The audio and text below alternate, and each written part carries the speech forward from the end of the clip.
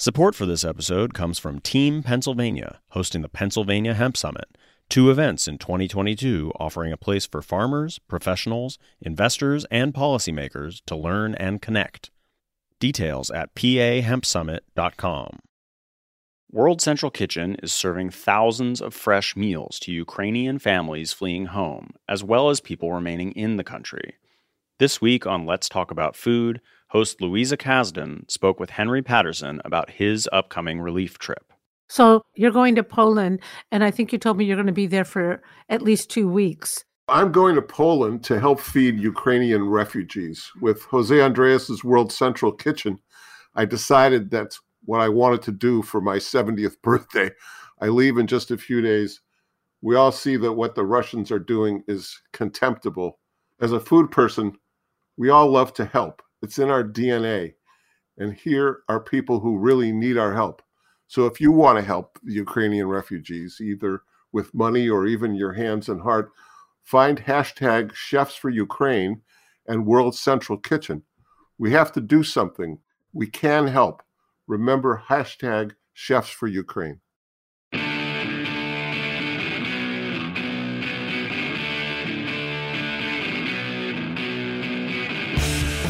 This is What Doesn't Kill You Food Industry Insights. I am your host, Katie Kiefer. And today we are going to go a little bit off of our usual beaten track. I read a really interesting report recently from the Oakland Institute, and I subscribe to their newsletter, and it tells you all things international that are happening in food and agriculture, and very much worth a perusal. My guest today is Anuradha Mittal, who is the founder and executive director of the Oakland Institute.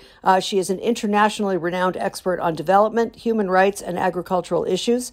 Recipient of several awards, Anuradha has been named the most valuable thinker by The Nation magazine. Ooh, high praise indeed. Her articles and opinion pieces have been published in widely circulated newspapers, including the Los Angeles Times, the New York Times, Chicago Tribune, Bangkok Post, Houston Chronicle, and The Nation. Anuradha has addressed the U.S. Congress, the United Nations, given several hundred keynote addresses, including invitational events from governments and universities, and has been interviewed on CNN, BBC World, CBC, ABC, Al Jazeera, National Public Radio, and The Voice of America. Thank you so much for joining me today, Anuradha. I really appreciate your time. And boy, oh boy, was that an eye-opening report that you guys published just recently.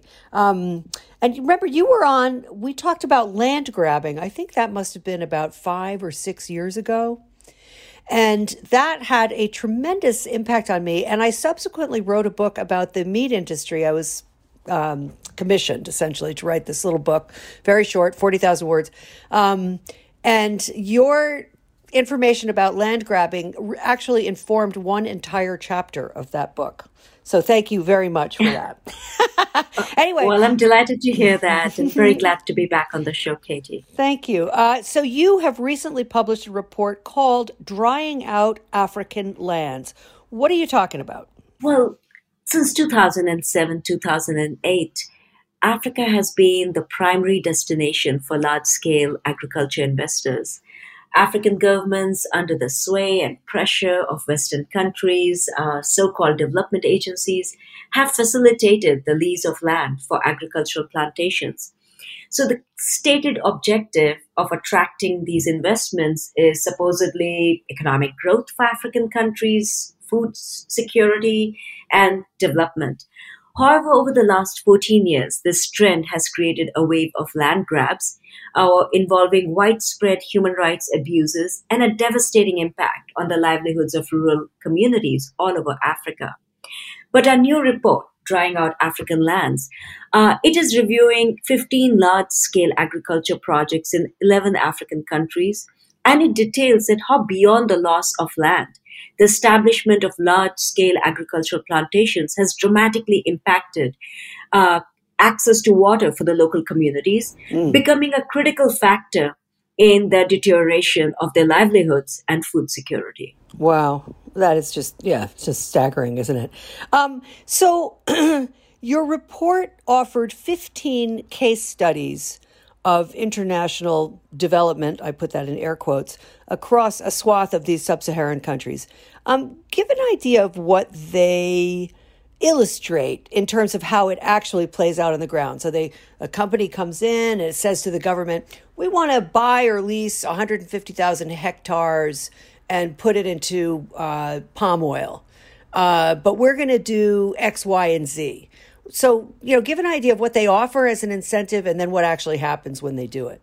Well, granting access to these huge swaths of land. And just for the listeners, a hectare of land is equal to, a football field. So Right. when you look at land deals, which involve hundreds of thousands of hectares, you're talking about hundreds of thousands of football fields given away Right. at very cheap prices. And all of that is justified by governments as being essential to promote economic growth and development. But the case studies in the report actually reveal that the impact of these projects is just the opposite. So investors want not just land, but they also want reliable access to water because they're establishing plantations, palm oil, sugarcane, other export crops. And some of them will even say that they are as much of water investors as they are land investors. So what Really? is really happening, as we detail in the report, is that water rights that small farmers or fisherfolk and pastoralists have held for centuries in an informal way, they are being threatened today. So the report details the loss of vital access to water resources. We have several instances in the report where you find that these so-called agricultural projects lead to the loss of streams and swamps, which are diverted or destroyed to actually establish plantations. And these are streams and swamps that the local communities depend on for their livelihoods, for their everyday water needs, as well as loss of their food sources, such as fish. But even more shocking for me is that in this report, we detail that though it might seem kind of counterintuitive, even arid lands on the continent, especially in the Sahel strip, they're also targeted for water grabs if they have irrigation potential. So from Senegal to Ethiopia, pastoralists, agro-pastoralists, they have been severely impacted by large-scale irrigation projects because they dry out land, they reduce available pastures, they prevent flood recession agriculture, and they cut out traditional routes for people and livestock through fencing and canals. So overall, this whole myth of that these large-scale agricultural plantations will uplift African countries, ensure food security, build infrastructure, bring economic growth, provide water for communities, provide jobs. It turns out these are failed promises that are made to the communities.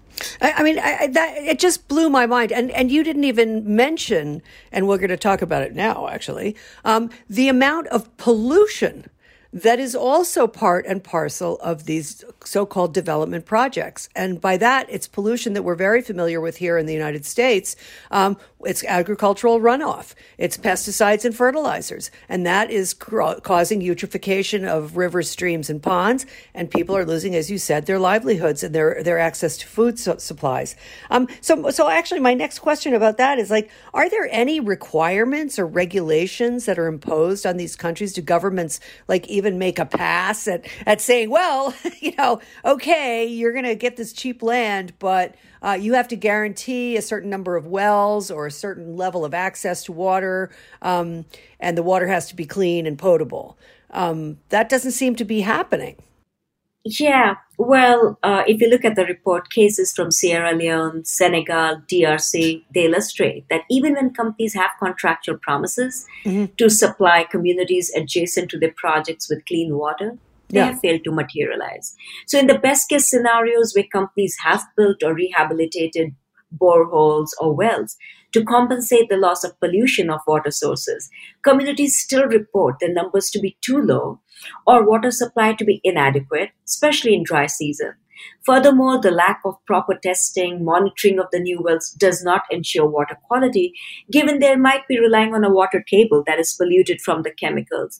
But Katie, you mentioned the pollution of water sources. That is something that we found to be so evident across the establishment of these large-scale industrial plantations, which in the name of development are actually is really about intensive use of chemicals and pesticides in industrial agriculture, which has resulted in significant pollution in all cases reviewed. The other thing which is very shocking in the lease agreements that we reviewed, companies are not just being allowed to get away with this, but they're often granted unlimited access to water at low or almost no cost. So only a couple countries were specifying water usage fees, but they leave unclear how water usage will be monitored or accounted for.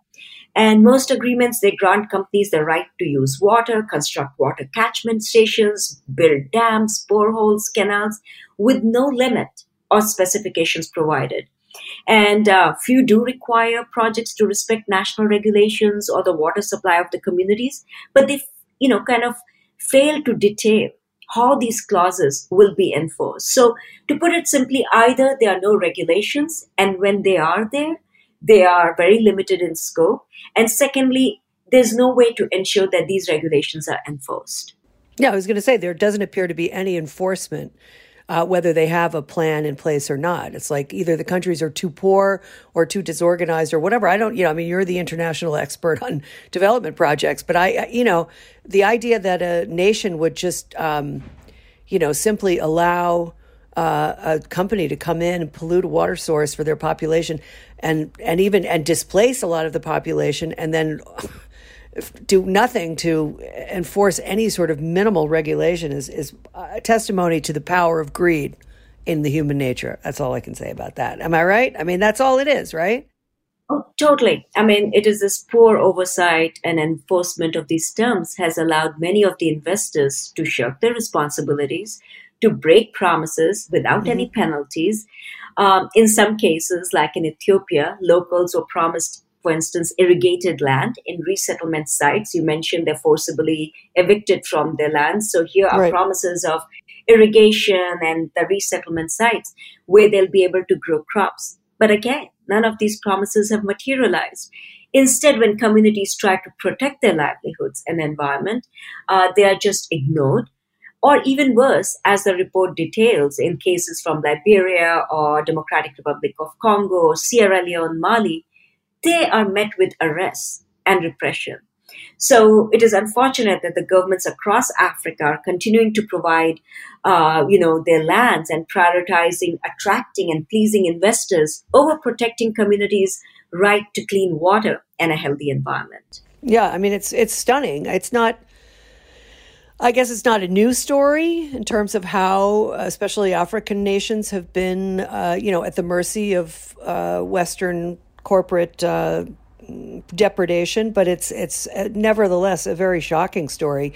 I mean, just the fact that that a community that rises up in protest or even says, "Hey, my water is polluted. I can't, drink this. I can't let my livestock drink it," and the local government says, "Well, shut up." or shut up or get hurt. I mean, so there really is no recourse for local residents in the face of these failures. There's no United Nations or FAO or World Court there's no international body that can help them. Well, with such poor government oversight and enforcement of environmental regulations, basically corporations are being left to police themselves, which often leads to, as you described, to disregard of community concerns around the impact projects have on their access to water. The other big problem is that all of these projects are being couched in euphemisms like development, economic growth, good for Africa, partnership with the African communities, food security. So when you have all of that, you have in faraway places communities who are feeling and reeling from the devastating impact of these projects. And the thirst across the continent is increasing, but they are left with no choices but to kind of document and protest and stand up for the communities themselves. So this responsibility is coming on to communities themselves, as we detail in the report. Yeah, fascinating. I just want to draw a parallel briefly with what's happening now. My last interview was with a congressman in Iowa who is proposing a bill that would establish a moratorium on concentrated animal feeding operations, also known as CAFOs. And Iowa, of course, is home to not only the second largest hog population in the nation, but also an enormous chicken population. So they've got a lot of manure to dispose of. And it is amazing. It's a very similar situation there, believe it or not, as what you detail in this report. I was struck over and over again by the parallels in which community members who attempt to dissent or or protest can find themselves intimidated. The town council is basically bought and paid for by these companies. The state legislatures, same thing, bought and paid for. I mean, really, really astonishing. And we're just sitting back here and taking it. I mean, it doesn't say. I think that's an important point you make, Katie. We are talking about large industrial agriculture, which is being promised as the way forward for African nations. They're being lured with the promise of development. We need to look at United States and the impact of large-scale industrial chemical-based agriculture. Look at the impact on the topsoil. Look at, as you mentioned, what's happening to our waterways, what is happening to drinking water. So when you look at that, I think there are lessons for the world to learn from. And the intimidation that you're talking about, again, there's such parallels. So I think instead of looking at what has happened in this country, it is this failed model of development which is being exported around the world. And that's what's pretty stunning.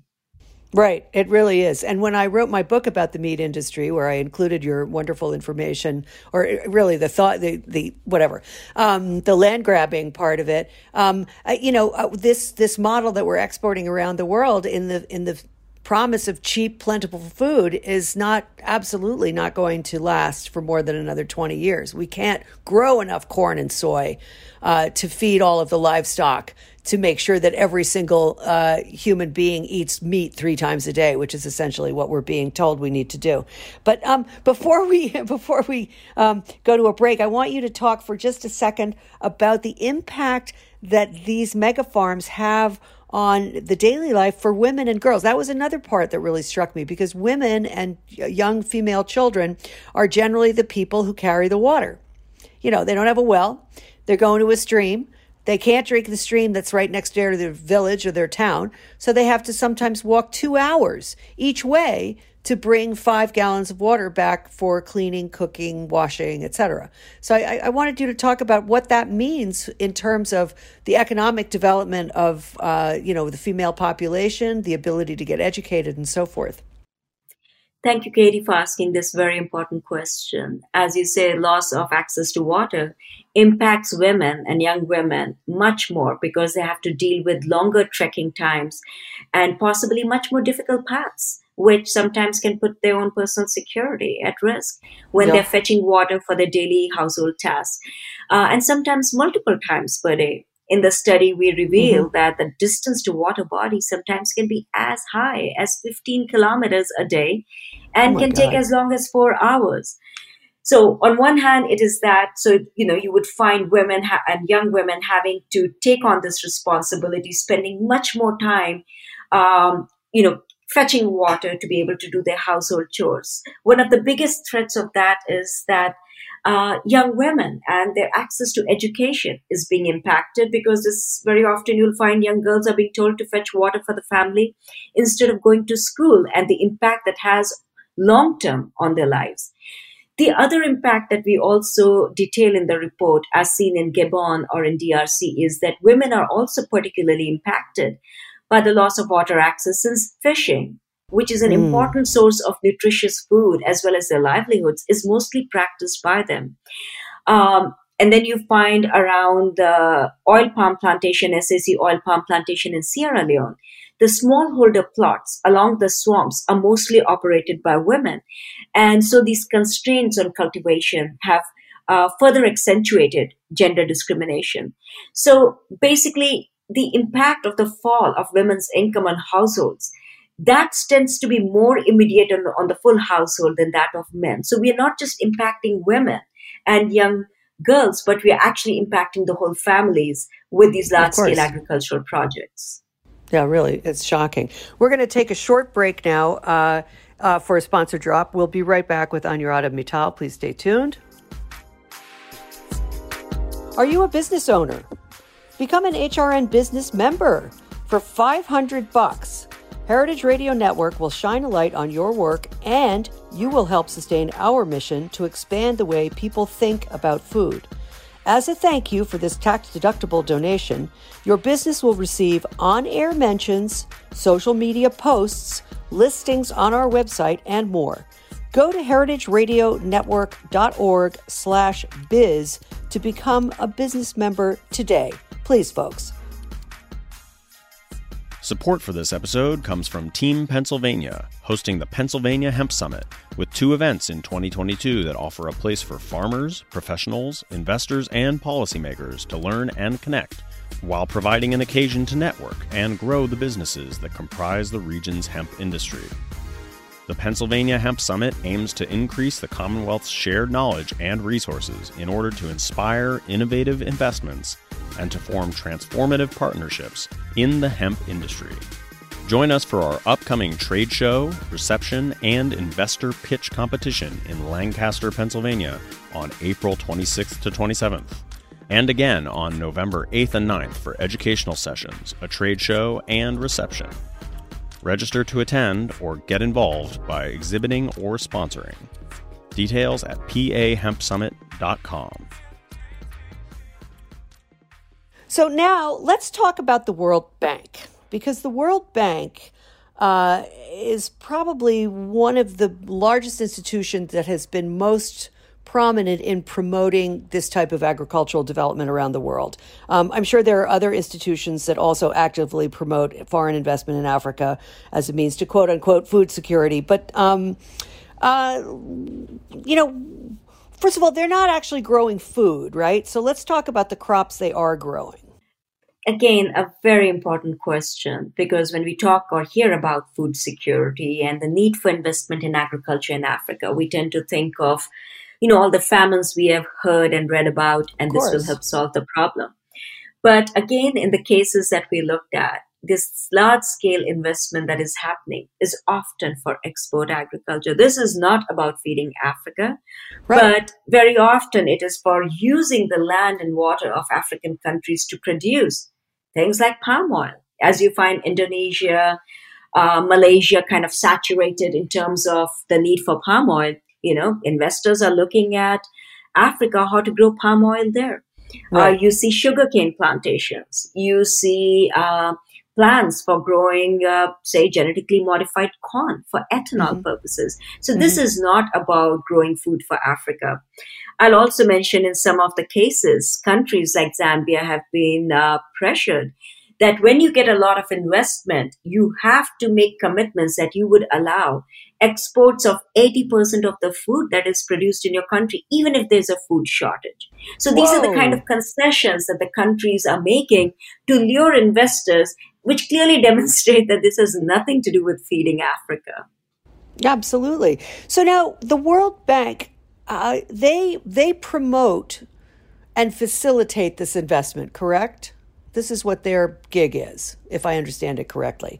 And I actually had a very dear friend who worked for the World Bank for 30 years and totally believed in everything she was doing.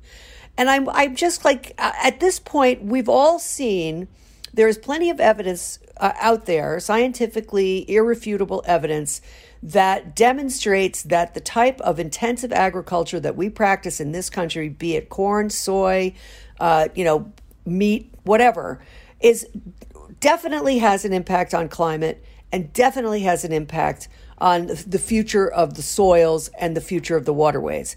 And yet we continue to promote this same model. So let's talk for a minute about how much money we as taxpayers contributing money to the World Bank to promote this type of agriculture? I mean, how is the World Bank funded? I was just curious about that. Well, the World Bank is funded by every country's, it's from the taxpayers. United States is one of the largest contributors, as you said. But I think we need to really look at the World Bank and understand that though it has world in it, there's nothing global about it. The head of World Bank always is an American. Or when you look at the Western aid agencies, I think you have to look at the history and it becomes obvious that this is not really about aiding so-called developing countries. These are really about aiding Western corporations. So in the case of the World Bank, especially around land, so-called investment in land, which is resulting in land grabs, and as we show in this report, also water grabs, there's a lot of so-called support and guidance, which is coming from international institutions such as the World Bank and other Western agencies, including the USAID, which are promoting large-scale agricultural schemes as a top-down formula for development in these countries. Whereas the people those who profit here are Western corporations and Western elite. So most African countries, for instance, have set up investment promotion agencies. They might be called by a different name, but if you look at the blueprint, it's identical. And it is one of the instruments which has been established with the guidance and funding of the World Bank. And the intent of that is to market available land, favorable water access, with the intent to attract foreign investors for large-scale agricultural projects.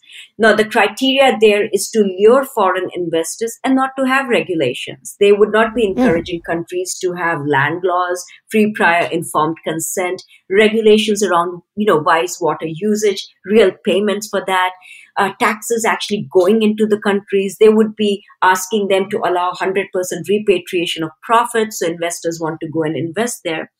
And even today, you'll see in the report how many of these investment promotion agencies are advertising tens of millions of hectares of irrigable land and underutilized water resources to investors. So they have become the places to kind of showcase how much land is available, which is irrigated, is really rich land, which is available for almost nothing to these Western investors. Yeah. And the other thing that struck me was you published a chart. I don't know exactly from whence the chart emanated, but it basically was, each country in Africa or in the sub-Saharan strip it's advertising, we have, X number of hectares of irrigable land, ready access to water, whatever. I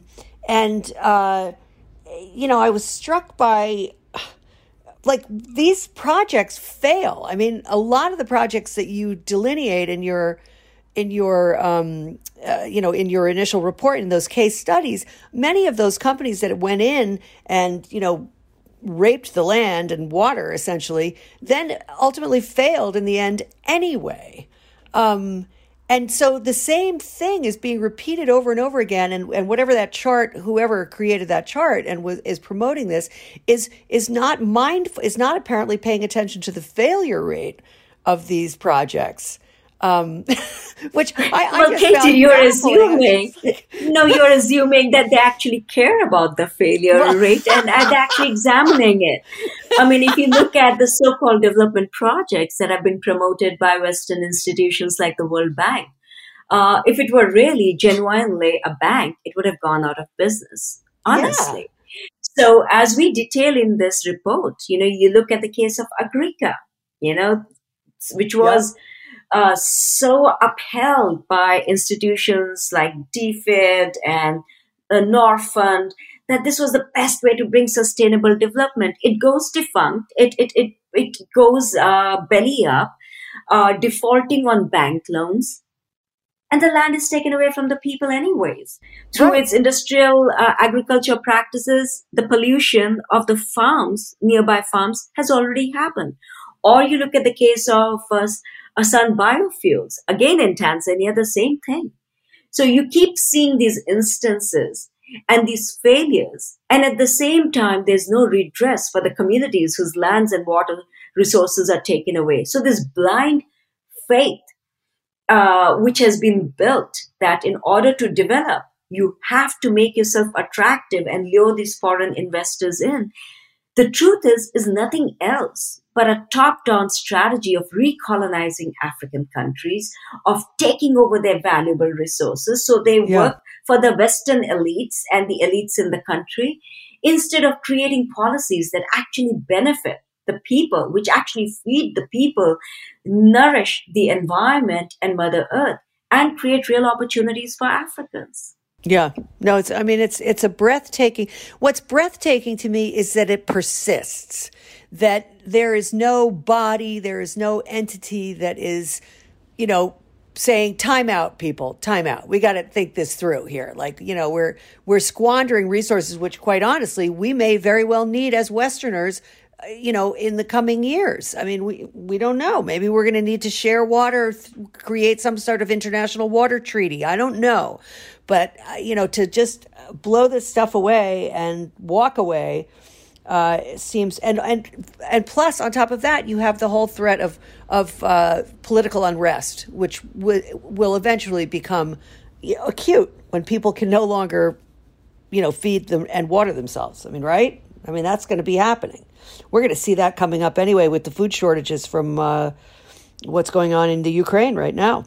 Yeah, I mean, I think, you have people with a very short-sighted approach. They're looking at the immediate profits and what they can benefit from. But I think the issues you're talking about, the overall well-being, political stability, honestly, they don't care about that. They thrive in those chaos. And let's not forget, when somebody gets poor, somebody gets rich.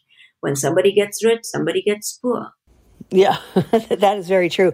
I mean, I just can't, as far as the U.S. is concerned, with the amount of money that we're pouring into something like the World Bank, and the fact that there is no accountability when these projects fail is also a conundrum to me. I mean, why is it that a company can get all this money from the World Bank, invest in these, crazy cockamamie projects that don't work, and then just walk away with no redress? I mean, we've just funneled hundreds of millions of dollars into these things, and nothing comes out at the other end. Nobody's gotten rich even. Well, or maybe they have, and they don't care. Maybe they have. So I think, we have to understand that it is not just that they don't know. You have to understand the political agenda, where the belief in big is beautiful, large-scale industrial agriculture, the power that these elites have in terms of campaign finance. So it is a maze of relationships. So let's not forget that, they're just naive and they made a mistake. But this is really about continuing to push a certain political agenda, which is about control of resources in other countries to perpetuate the interests of the Western elite and the Western corporations. This has been the history of the World Bank. If you look at it over the last, throughout its entirety of 70 or whatever years old it is. So none of that is, surprising in some ways. What is surprising is how little we often know as taxpayers who are fueling this system. And that's why the accountability and the need for holding institutions like the World Bank accountable becomes very important. Yeah. And so let's talk for a few minutes about solutions. Do we start with, having some sort of, this is pie in the sky, but, some sort of oversight board that starts looking into these development agencies and saying, hey, wait a minute, you have a failure rate of 75 to 80%, X number of people have been displaced. This is causing economic, duress on populations halfway across the world. Is that the beginning? Where do you start when it comes to overhauling this type of investment and this type of quote unquote development? That's a great question, Katie, because on one hand, institutions like the World Bank or, you do have, or, it's agency like IFC, they have ombudsmen where the communities can go and complain. It is a painful process to go through, a very long process where you think of a community far away with no resources, having to find out about what are ways for them to complain. So it is not easy. Right.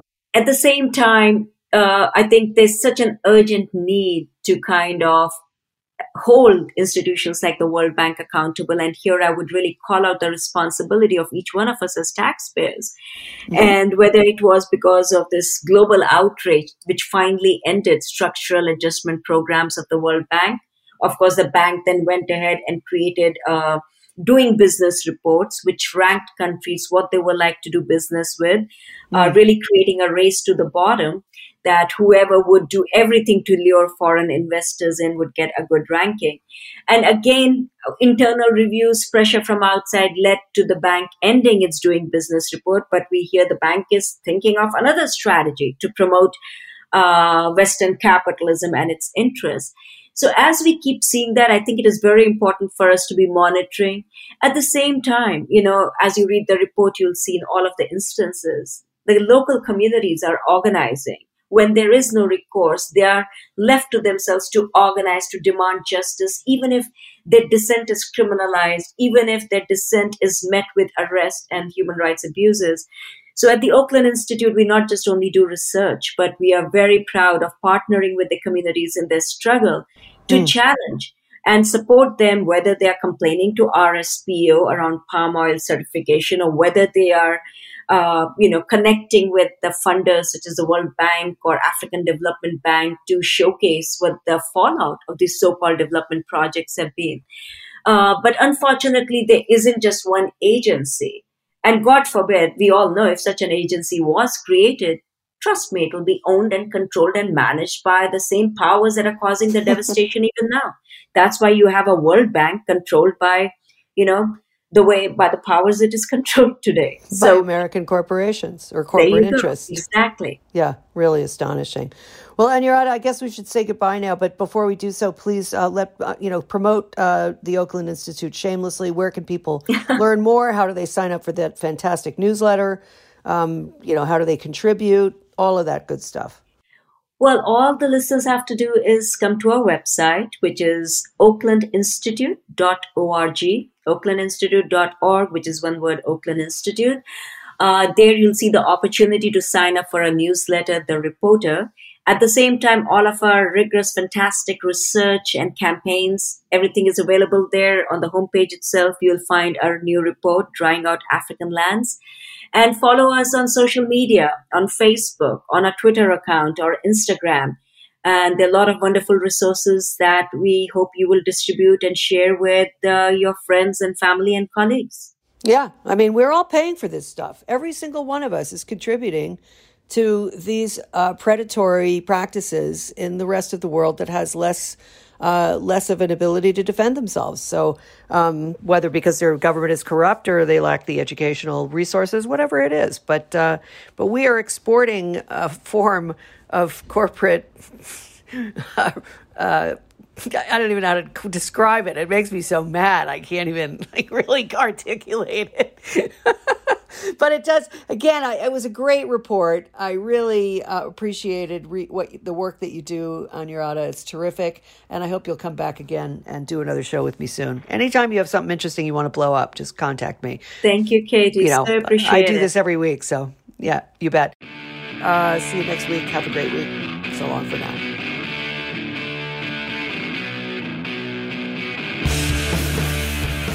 What Doesn't Kill You is powered by Simplecast. Thanks for listening to Heritage Radio Network, food radio supported by you. For our freshest content, subscribe to our newsletter. Enter your email at the bottom of our website, heritageradionetwork.org. Connect with us on Instagram and Twitter at @heritage_radio. You can also find us at facebook.com/Heritage Radio Network. Heritage Radio Network is a nonprofit organization driving conversations to make the world a better, fairer, more delicious place. And we couldn't do it without support from listeners like you. Want to be a part of the food world's most innovative community? Subscribe to the shows you like, tell your friends, and please join the HRN family by becoming a member. Just click on the beating heart at the top right of our homepage. Thanks for listening.